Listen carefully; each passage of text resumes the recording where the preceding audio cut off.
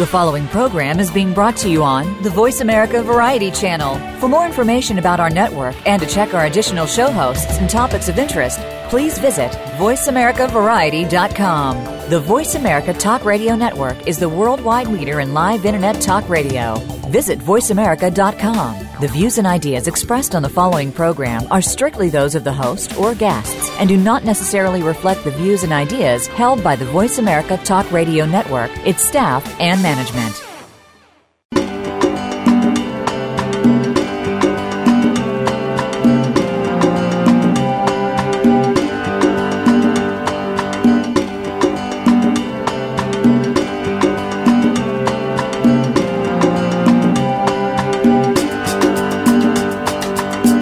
Save our wildlife, save the environment, save our world.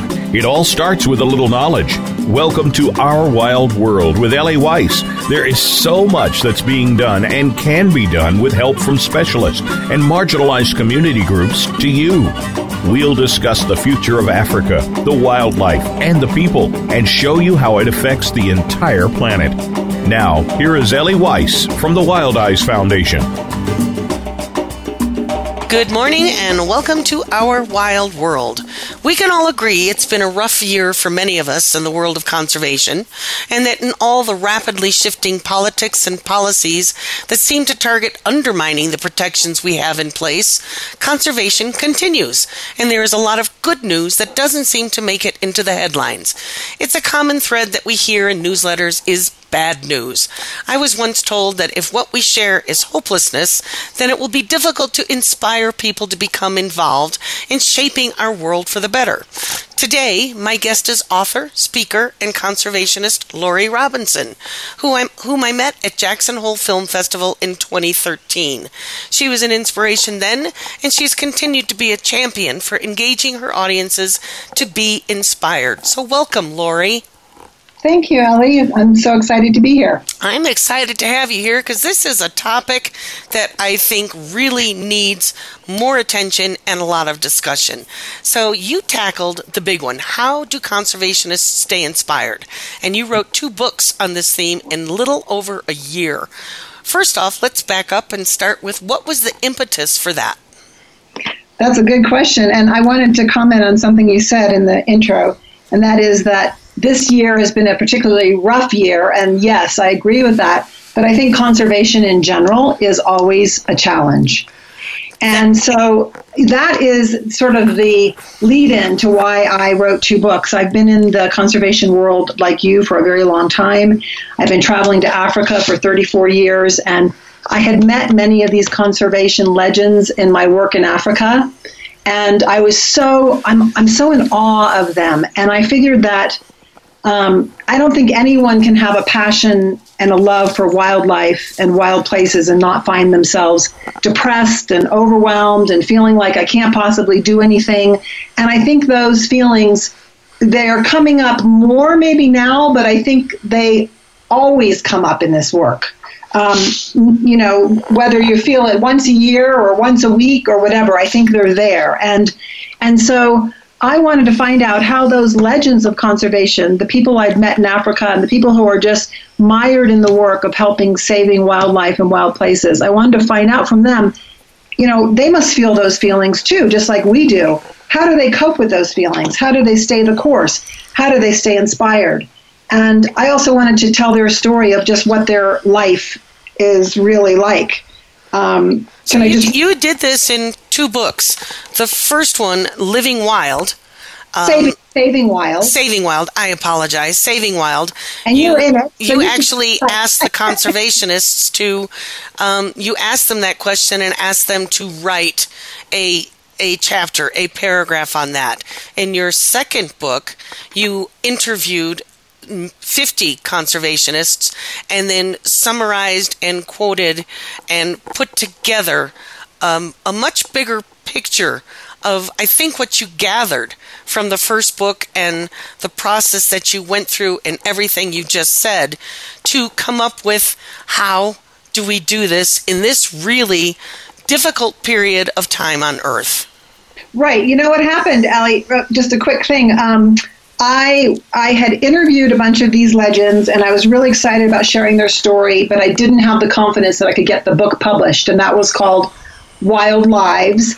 And I was sitting with all these chapters and interviews, and then because I didn't think I could get it published, I self-published one of the questions I had asked them, which was, how do you stay inspired?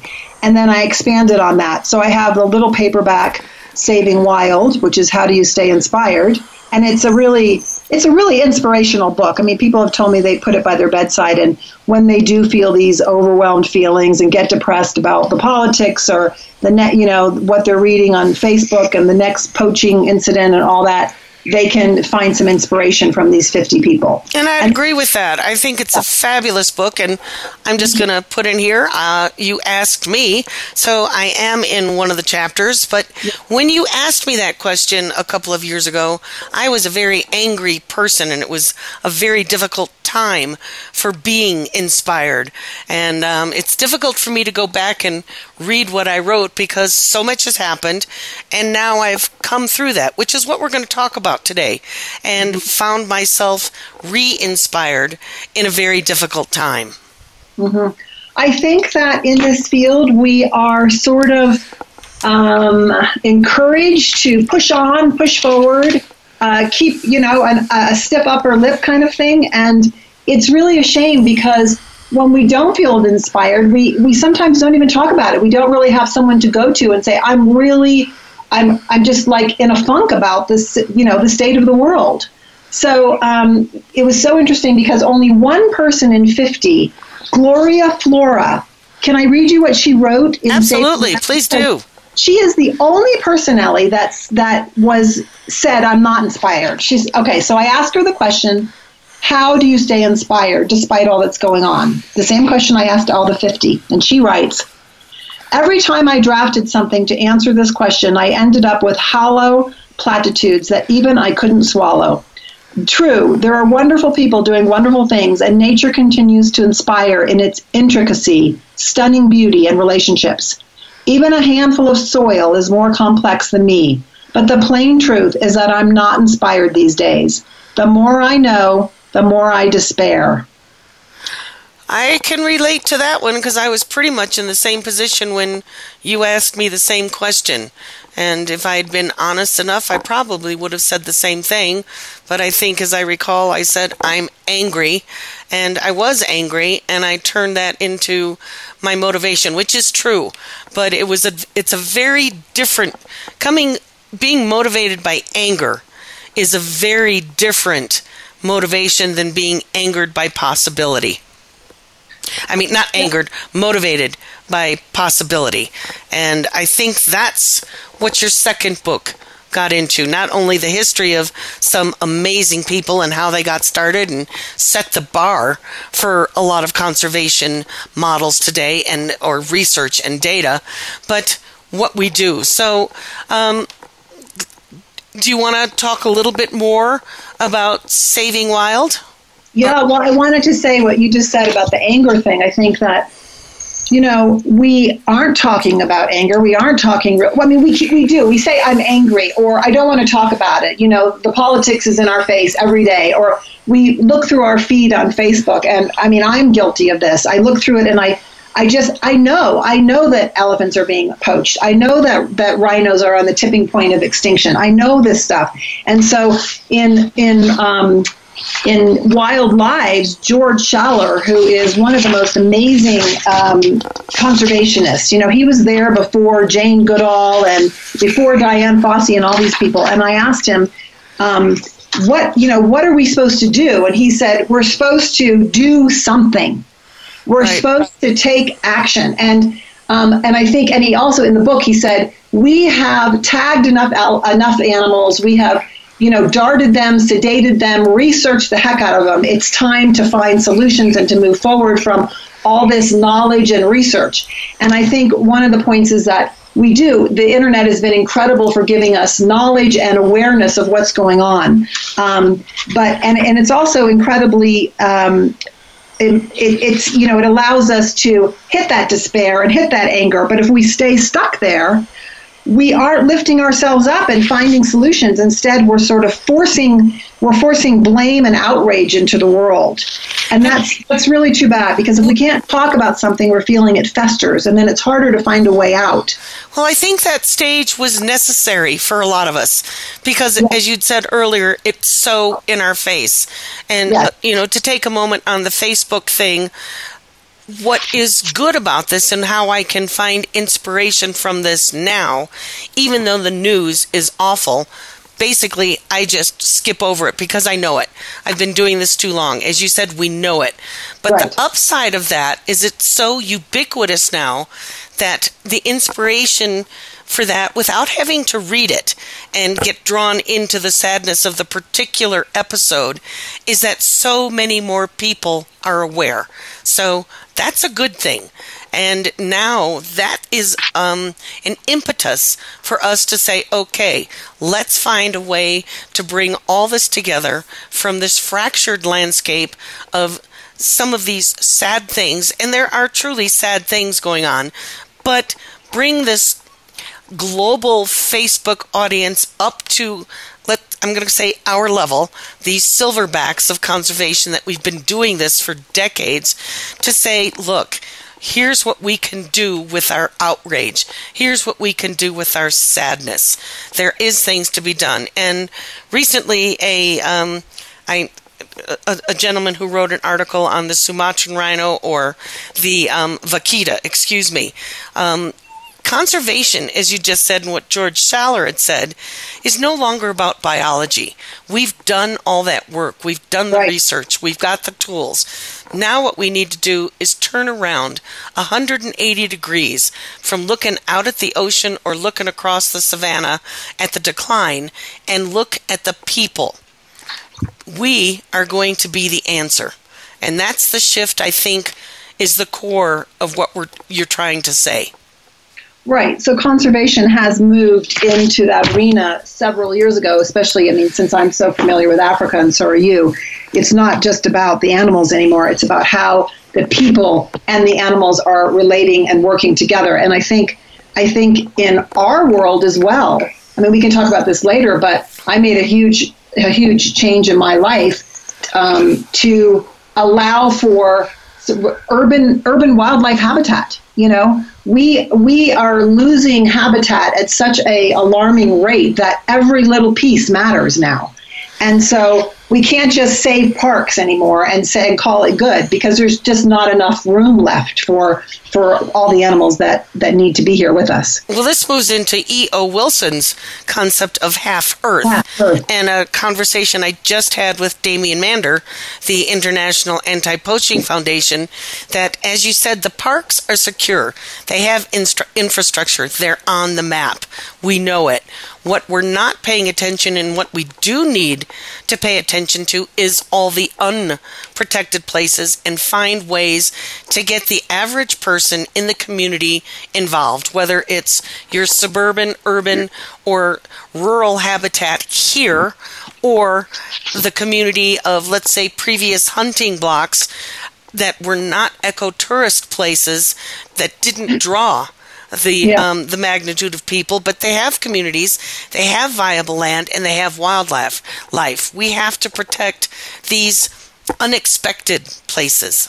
Well, going back to what George Schaller said, every single one of us has to get involved. And it sounds so simplistic, but if each of us were involved with helping save the planet as if it was a priority, as if it is the priority, and it should be the priority in our life, then, and no matter what field of expertise we're in, the world would be a totally different place. And I was thinking about it, and I was thinking there's so many ways to get involved, because earlier you're like, what do we do with this anger? What do we do with this, what we call ecological despair that we're dealing with on a daily basis in each of us? And so I have a list of I kind of made a list of the different people and how we can get involved. So maybe we can talk about that in a bit. Absolutely. So once again, my guest is Lori Robinson, and her two books, Wild Lives, right? Yes, and Saving Wild. So they're both inspirational books to read, and they are complementary to each other. So I would urge my listeners to read them both. One is, as Lori said, a bedside book that you can draw on to say, okay, I've got a reason to get out of bed today. And the other is, on some levels, Conservation 101, for those of us out here listening that don't quite understand what got us to this place in where we are and what we have saved. And the other is about some of the benchmarks, the hallmarks, the legends, the silverbacks, and how they continue on. So right now we're going to take a little break and stick with us. This is Ellie with my guest Lori Robinson, and we will be right back on how to stay inspired.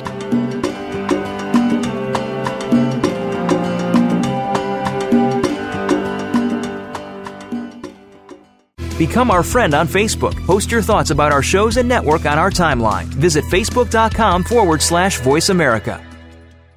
Wildlife. No wild, no life. Big, scary, beautiful. Predators are in danger. Without them, our rivers dry up. Our forests don't grow. Our communities go hungry. Our biodiversity crumbles. Wildlife drives our planet's ecosystems. The Wild Effect. It's in our hands. Ellie founded Wild Eyes Foundation because she loves Africa and to remind us that there are more harmonious and less destructive ways to live on our planet. She does this so we may be able to look inside ourselves and understand the deeper partnerships that connect us all, and to take responsibility for our lives and our Earth. Africa is one of our last remaining wild places and the origins of humanity. It is irreplaceable. Africa is at a crossroads, on the brink of possibilities. We can choose to let its wildlife be lost forever, or we can help save it. In Africa, it is still possible to make a difference. Visit us at www.wildeyes.org to learn how you can make a difference. We only have one Earth. If we don't care, who will? WILDIZE.org. The Internet's #1 talk station. #1 talk station. VoiceAmerica.com.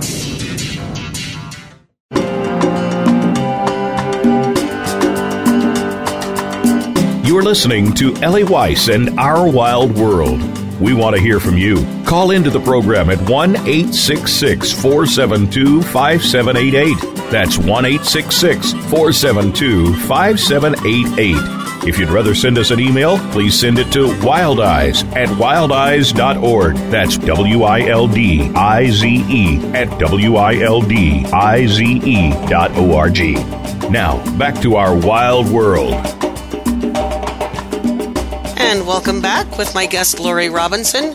And we left off at a point where Lori, through this process and all her years of experience and talking to so many people who are out there doing it, along with doing it herself, and, turning the need for us to turn to protecting what we can, and that Earth is hiring, it needs all of us, and a list that you'd made of. So this brings us to how you got to this, the impetus for writing this. So let's talk about this list a little bit. So, Wild Lives is about these legends, right? And they've devoted 40 years of their life. I mean, in the introduction, I wrote, some of the people in my books have been thrown in jail and thrown out of countries. Some are hated by hunters and hunted by rebels. They work in some of the remotest areas in the world in all kinds of weather. They've used sea ice for a pillow, been charged by elephants and buffalo, bitten by snakes and chased by rhino. Most of them can't even recall how many times they've had malaria or nearly died. They're all breaking boundaries, trying new ways of doing things and challenging the status quo. And we know even like the Joe Bears, Beverly and Derek, who you know and I know, they said they can't even count how many times they've been charged by a buffalo, and recently they were seriously charged and almost lost their lives. So it's a quite they have amazing stories. But we, you and me, and most of the people on this earth who care about the earth and care about wildlife and wild places are not going to devote our everyday life to the work, right? So, I mean, we're not going to be out in the field. So I came up with, what can we do? I mean, we're not going out to save the polar bear and live on the ice cap, for instance, and we're not going to be living in the middle of Africa for 40 years and be charged by buffaloes and things like that. So I wrote this. I came up with that. There's some players, and each of them are playing very important roles. And I think that maybe your listeners might relate to which one of these they are.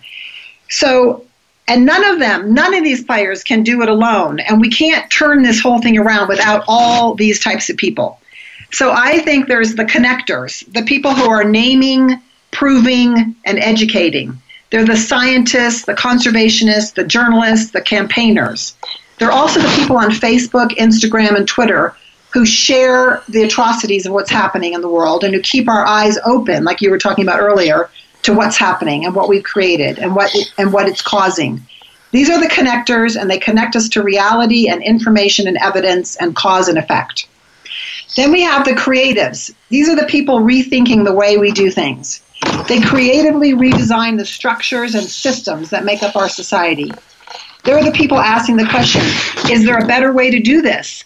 They're the one that brings benefits rather than causing harm. You know that new documentary, Ellie, called Prosperity? I don't know if you saw it. I haven't seen it yet, but I'm aware of it. It has many examples of these creatives and people who are doing businesses that are actually doing good for the world, proving you can have prosperity and ethics and be good to the planet. Whole Foods' story of bringing organic from the fringe to the mainstream is another example. So those are the creatives.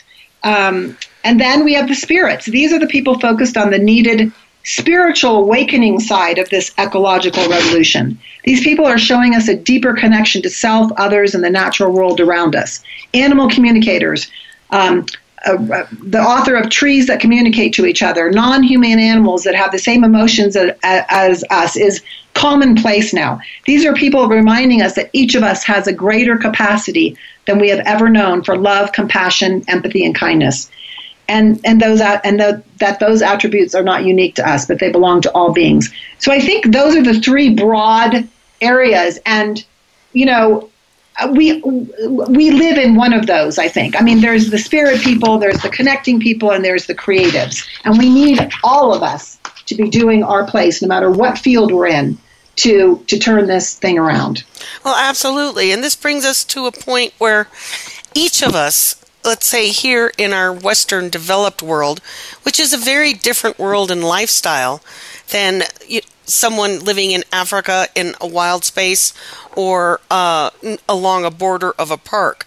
We have very different relationships to wildlife, and it's not just about the Western version of loving wildlife, loving animals. It's, you had stated it, benefits. And it's not just about ecosystem service benefits that puts it into a monetized unit about us.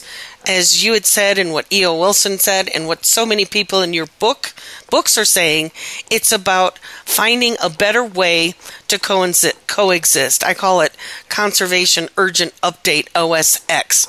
So we need to shift the entire human paradigm mindset to be protectors and take it out of the extraction language and dialogue. Well, we are in partnership with nature. I mean, and we know that now. I think we lost our way for a while. But inside, we are in partnership with nature. And when we connect with that, we know that, then we need to make all our choices reflect that. Whether we're living in the bush in Africa next to lions, or we're here in my space next to deer and bobcat, we're connected. And we need to find a way to really know that in our DNA. I mean, we have it in our DNA, but we need to get that and understand it and live by that knowing. Well, I watched a documentary recently, and I think it's called I Am, and that you mentioned it, and it's in our DNA, and there's research now that it is in our DNA, yes. And that the soul of us is more in our heart and our gut than it is in our brains. Our brain is an amazing chemical set of reactions, but what guides it? And you can look at a Hallmark card, or you can watch a movie where somebody's crying, and you'll find your own facial expression, smiling or laughing. And that is heartstrings.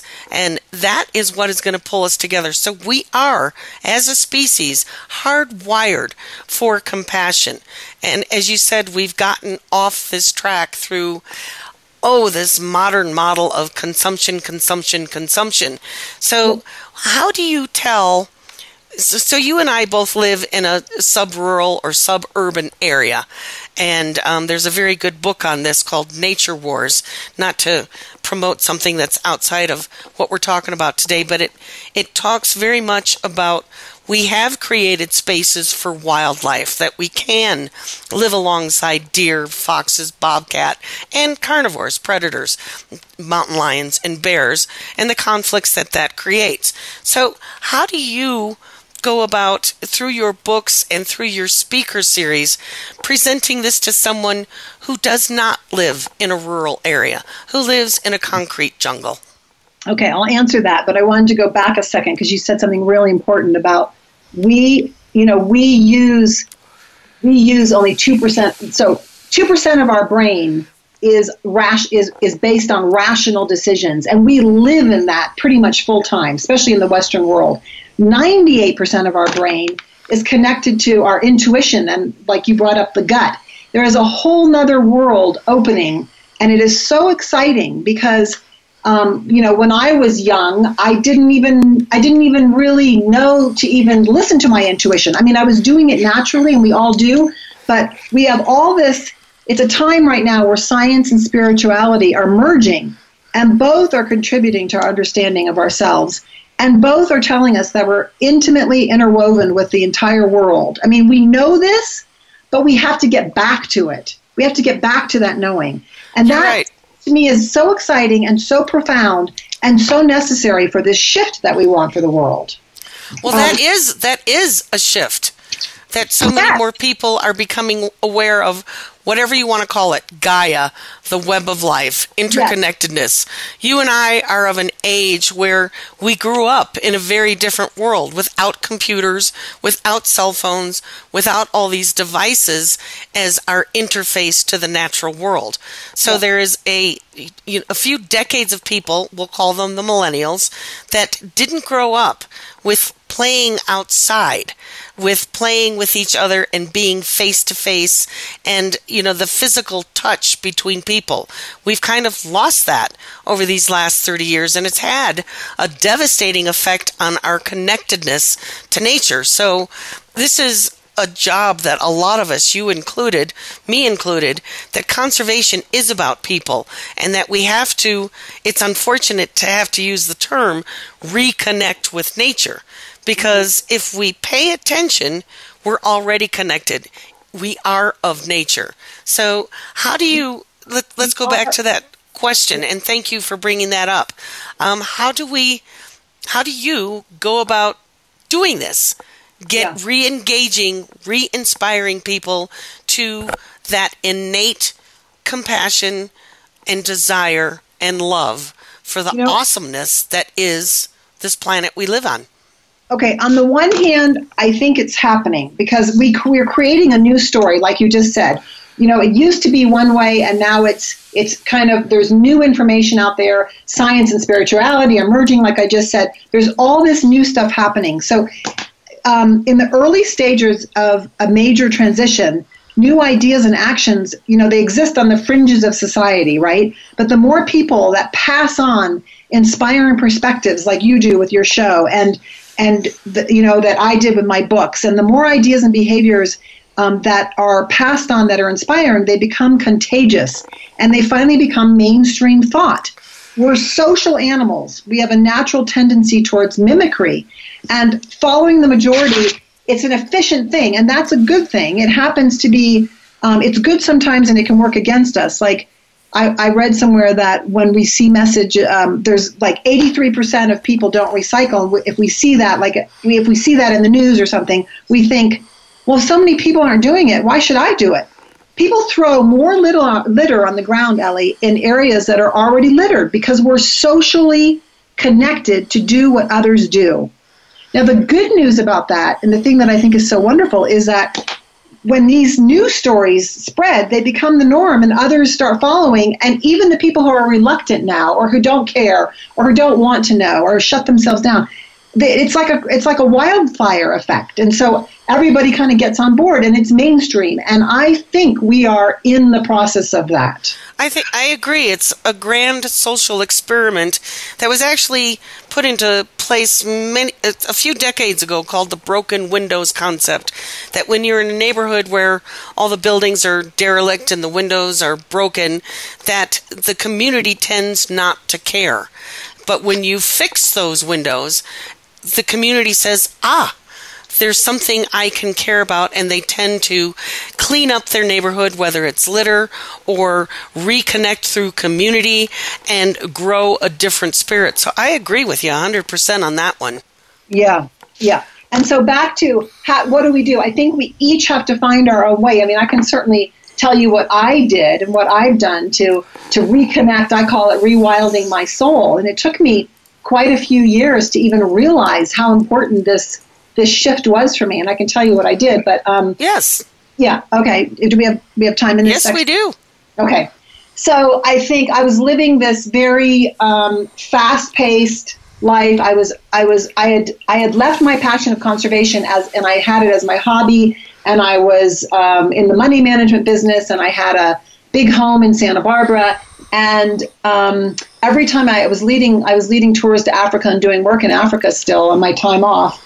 And I would come home and I would think, I want that. And I was like, what is that? You know, you don't want to move to Africa. What is that you're wanting? And after years, I realized it was this connection to nature, which you get very much more purely in a place like Africa if you go out into the national parks, because it's just miles and miles of nothingness, no people. It's just you're surrounded by so many animals, and the way it used to be here. And it's hard to find that kind of wildness. But I'm going to interject 1 second. You can get that feeling, listeners. Anybody, you can get that just by walking into a patch of woods and disconnect from your earbuds and disconnect from your devices and stand there and listen and tune your ears toward listening to the birds, get your spotting eyes on, and start watching for the movement. So it can be done here, even in our fast-paced life. So let's go back to that. I think part of what that was for you was slowing things down, maybe. You know what? I was so speeded up and so in my rational mind that I needed a huge jolt of it over and over and over. So I did walk in the woods. I did hike with my dog all the time. But the jolt of being in Africa for like a month at a time with not surrounded by my normal world is what really shifted me. It's a very different pace. It's a very different pace. And I would come back and I said, how can I have that in my life? And so I basically downsized my whole life, and I sold most of my things, and I sold my house, and I bought a tiny little old home connected to the woods in Santa Fe, and I have deer, coyote. If you're on my Facebook page, Lori Saving Wild, I'm constantly posting all my wildlife that comes through, and people are like, "You're so lucky." And yes, I do feel lucky because it is rare to have this connection. But I'm learning that I need to. They were here long before me. I don't have fences. I'm not putting any fences up. I need to also put up with the fact that they may eat something that I planted that I didn't realize that they were that hungry, that they needed that, or I'm not sort of separating myself from them. And I think that's what we need. So we need to take a quick break here, but we're going to continue on with this because this is part of the real conversation we each need to be having with each other. So stick with us, my guest Lori Robinson, and we'll be right back.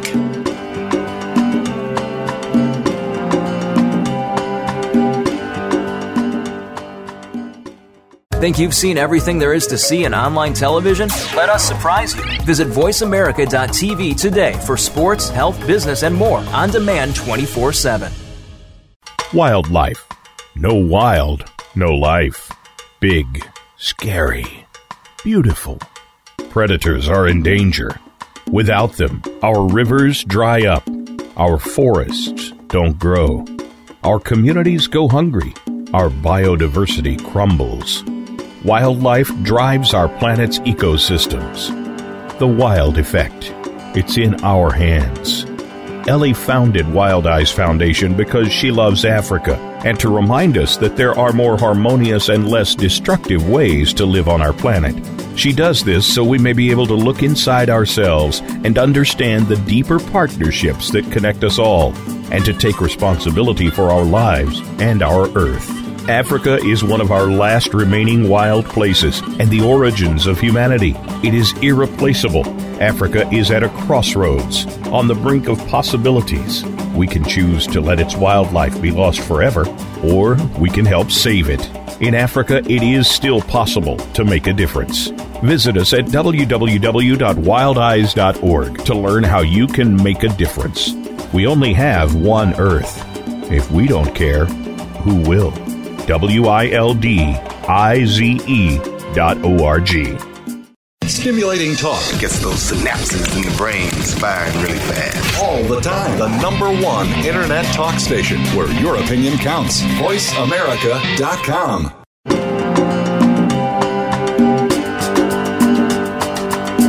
You're listening to Ellie Weiss and Our Wild World.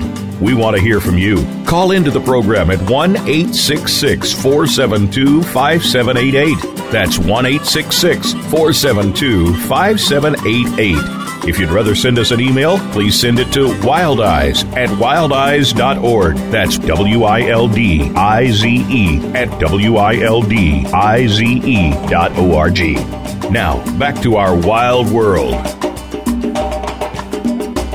And welcome back. This is Ellie Weiss, Our Wild World, and my guest, Lori Robinson. So through the previous parts of this episode, we've had a lot to cover, and Lori's personal journey of not only being involved in the nuts and bolts of conservation, but asking how to stay inspired. And what we're trying to do here today is take you through your own personal journey of the discomfort and the vibe we're all feeling now. It all feels kind of hectic and chaotic because we're in the middle of what Lori's talking about. We're in the middle of this shift.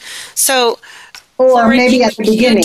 You talked about that we're in the beginning of writing a new story. Yes. So we sort of went in that, and let's go there some more and what you mean by that, which will take us into how do we do it? For those of us who are not quite sure of what to do with this uncomfortable place, there are things we can do. So what do you mean by the new story? Yeah.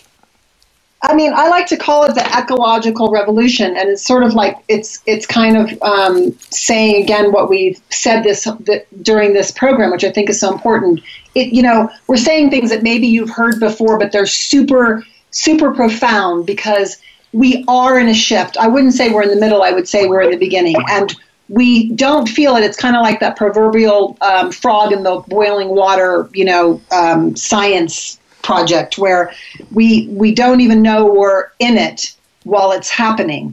But we can name all kinds of things to show us that we actually are in it. And that is in itself inspirational. And I myself need to remind myself of that we're in this and that things are happening. But it doesn't let me off the hook, and it shouldn't let any of us off the hook. Writing a new story, the ecological revolution, is going to take all of us, or most of us to be on board. Because like I said earlier, when a lot of us have the new story and we're saying it and we're acting it and blah, then there's an impetus in the world, and even the people that are reluctant will get carried along. But for instance, why, in the 80s we were competing on who had I lived in Santa Barbara, so who drove a BMW or a Mercedes, who had the biggest house, who knew all the latest movies, whatever these whose salary was the highest. It was this competitive consumerist world. And so why can't we compete now with who has the greenest house in the neighborhood? Who has the most wildlife coming to, around them? Who goes hiking the most? I mean, why can't we change our competitive ways to be more sustainable and green, because we are competitive people. We are human. We're not going to take away that. We need to just think outside of the box, think more creatively, push ourselves individually and collectively to really do things that may be uncomfortable, that are really different from what we were doing before. I want to give you an example. The Huffington Post did a review of Wild Lives, and she read one of the chapters in there, and the reviewer wrote to me and said, I tore out my entire garden after I read from Thomas Lovejoy that you need to plant natives and all. She tore out her entire acre and planted natives, took down her fence, and she is like thrilled because she feels a sense of action. Belonging. And belonging. Yes, and belonging. And when you're doing something, you feel so much better, because if you get stuck, like we said before, in that despair, psychologists know this. They try to get people to talk and to act. You can sit in a room with a psychotherapist in front of you for years, just sort of feeling down or sad or depressed. And we all have what's called, I think, the great grief right now, about the state of the world. But you can't sit there. You can't. There's actually an article called The Great Grief. Whoa. That I read. It has to be 3 or 4 years ago now. So what I think the point is that this wave, this tsunami, even though it's the beginning wave way out there in the middle of the ocean, we're starting to see it come to shore. This shift in our mental thinking, this change in our well-being, that it's what I call a shift in the benchmark of what we define and call health and wealth. And a friend of mine put it very well, the have and the have-nots. You just defined what we always called having, where I think the new story is having is a rich biodiversity, a planet that sustains us, and create more of that for the have-nots who don't have this sense of belonging, this sense of taking action. And what you're helping us define and make tangible is through your books and what we need to do, a general sort of Cliff Notes guideline to-do list of how anybody can engage. Yeah, it's true. And, I think that reminding ourselves, I think that so many people think, oh, what can I do? Just little old me. And, Jane Goodall she's a friend of mine, and I've known her all my life, and she's famous for, saying one person can make a difference. And it's true. And all those ones add up. And I know you guys listening to this know that. But we do not have the luxury or the time to sit around anymore and be depressed about the situation. We have to do every single thing that we are capable of doing. I wanted to, you know who Rick O'Barry is? Yes. I don't know if he's not as famous as he should be. I mean, as well known, but he's amazing. One of the quiet doers. I think one of the points you're getting to is there are the quiet doers that, we just keep going on because we have to. And I think what you're talking about is there is a role for everyone.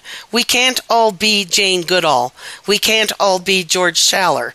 They've been doing this for 30, 40, 50 years.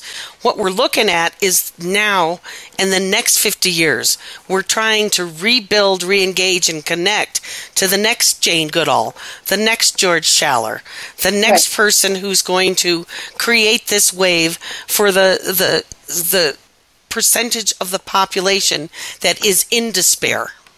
Right. And you know what, Ellie, I think the reason I brought up Rick O'Barry is because he's a perfect example of someone who he made such a shift, and it was actually built on consciousness. He used to go out I grew up in Florida, and he used to go out into the waters near where my house was and capture wild dolphins and bring them in and put them in cages for the Miami Aquarium. And then he helped develop the show called Flipper. And one day, Flipper, it's a long story, you can read it in the book, Wild Lives, but one day Flipper died in his arms, and his awareness of that shifted him to now want to get all captive dolphins to be, for that to be illegal. But what I love about that for each of us to connect to is it was an awareness inside of him. I can't keep doing what I'm doing, and I care about this. And I know, especially your listeners, care so much about the state of the planet. And it's like, how do they just take that one step that shoves them into the direction of doing something bigger than what they're doing today? You know, I agree. And I'd say there's few people that don't care about the state of the planet. Right. I think part of the shift that what we're talking about here today is the state of us, this species called humans. We have to look at another way of being, and that is what you're getting to. So you'd come back to this list, and in your perspective, from talking to these people and from the books, I strongly suggest our listeners pick up the books. What are some real-world things my listeners can do right now? Yeah. So it was such a common thread that all these people in my books find their inspiration from nature. And you brought it up earlier. It's how do we on a daily basis go into that place where so you can do it as simply as if you're in your office all day, you breathe in your air, and that air is being breathed by everyone and every being, and that air is connecting us to nature. That's a simple thing. Every time we eat, we are connected profoundly to nature. If we are aware of when we're putting the basil, in our mouth, or the tomato, or even the meat, it's all it can be a profound connection to nature. Michael Pollan says that. And then if you can, get outside and walk and use all 5 of your senses so that you're present. Don't put earbuds in. I see so many people hiking like they're running through the woods and they got earbuds in. That would be just the same as the way you do your work, you're doing nature. We don't want to do nature. We want to be with nature. Good we want point. to be in nature. And so if you just think about that, even if you sit outside in the morning with a cup of tea and you listen for any bird sounds, or you watch the bees or the butterflies, and it's like a meditation. It starts to change you. It really, really does. But you need to do it, and you need to make a practice of it. And it will connect you in a way that opens you up and allows your creative soul to follow its path. Nature does that. It's been proved by all the spiritual people and, the Buddhas and the gurus and the scientists that nature is our way to find ourselves, to connect to ourselves, to heal us on so many levels, physically, emotionally, spiritually, and it makes us healthier. So that connection is vital if we're going to move forward in any capacity. And it's so wonderful. Both your books, Saving Wild and Wild Lives, are bringing forth this in a deeper level and a further way, this conversation of, as Mark Beckhoff called it, rewilding our hearts. Yes. So, there's so many of us that have been doing this for decades that sometimes we feel like, oh my God, I have to start all over at the first floor of the library in the first book at page 101 and start over again. We need folks to get there so that many of us who've been doing this for years can be inspired by the larger population getting it, catching on, and so that we can, as I like to say, Earth is hiring, enthrall and bring people back into the awesome beauty that is this living planet. When you're walking by with somebody and their child in the park, point out, did you see that squirrel?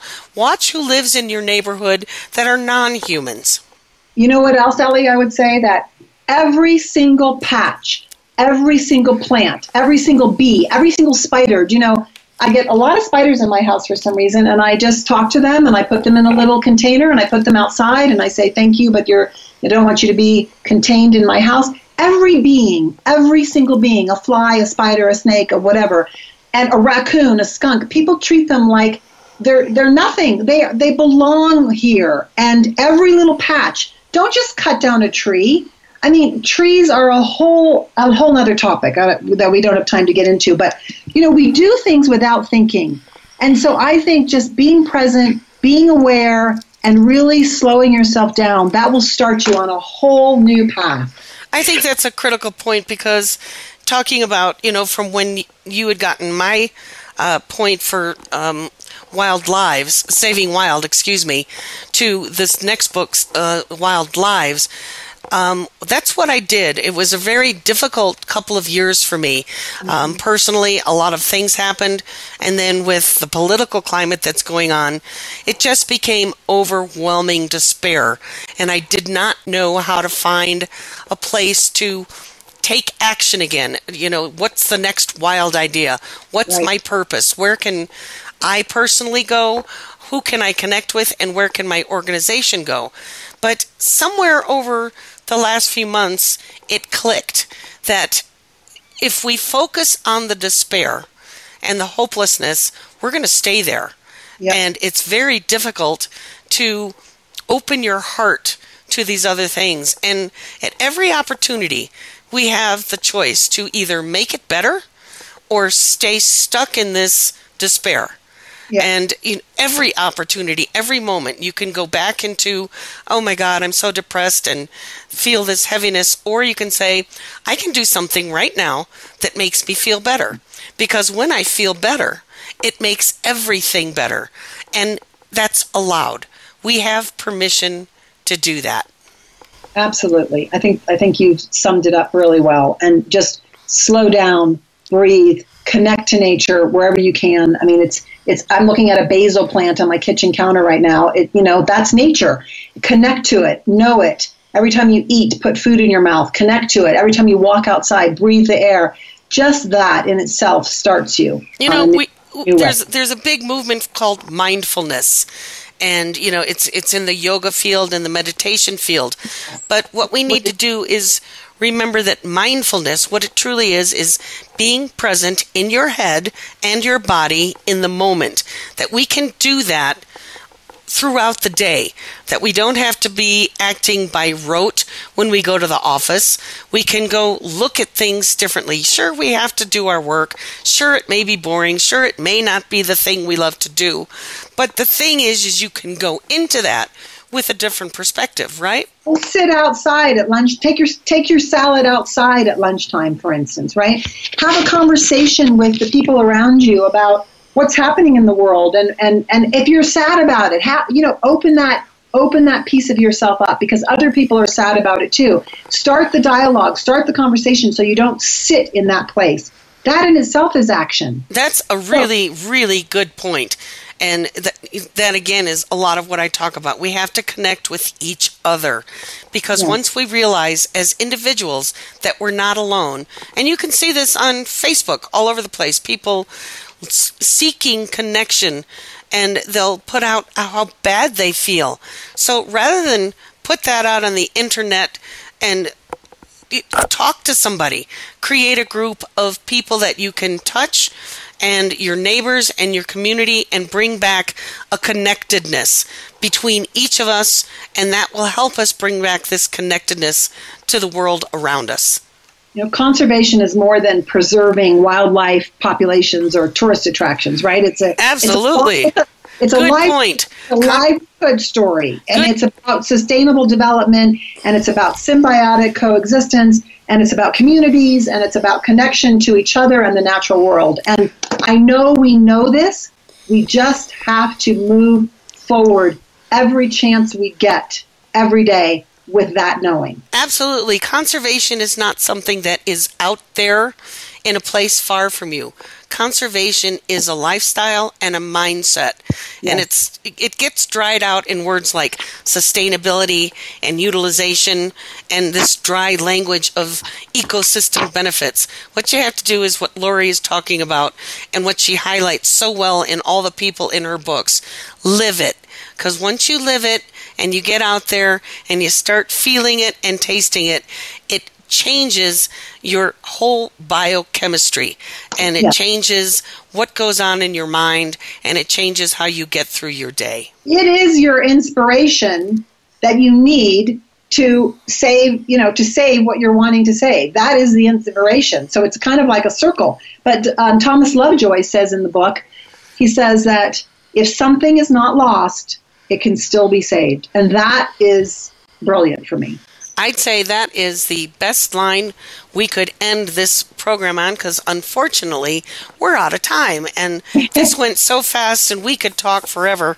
So it would be fun to have you back on again and just talk about some of these other things that we're feeling, and how practical ways to get involved in your neighborhood. But Lori, thank you so much for your time. It was very inspirational listening to you, and I don't mean that lightly.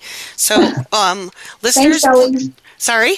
Thank you, Ellie, for all you're doing. And I hope listeners will check out savingwild.com if they want to contact me and for any reason. Absolutely. And read Lori's bio page here on Our Wild World, and check out the books. And better than that, everybody go check out your Wild World and put your feet on the grass. So Thank you, Lori. It was a wonderful time talking to you. Thanks so much, Ellie. And we'll see you again next week. Thank you again for joining us this week. Be sure to tune in next Monday at 11 a.m. Eastern Time, 8 a.m. Pacific Time for another edition of Our Wild World with your host, Ellie Weiss, on the Voice America Variety Channel. Think about living with wildlife during the coming week and what you can do right now.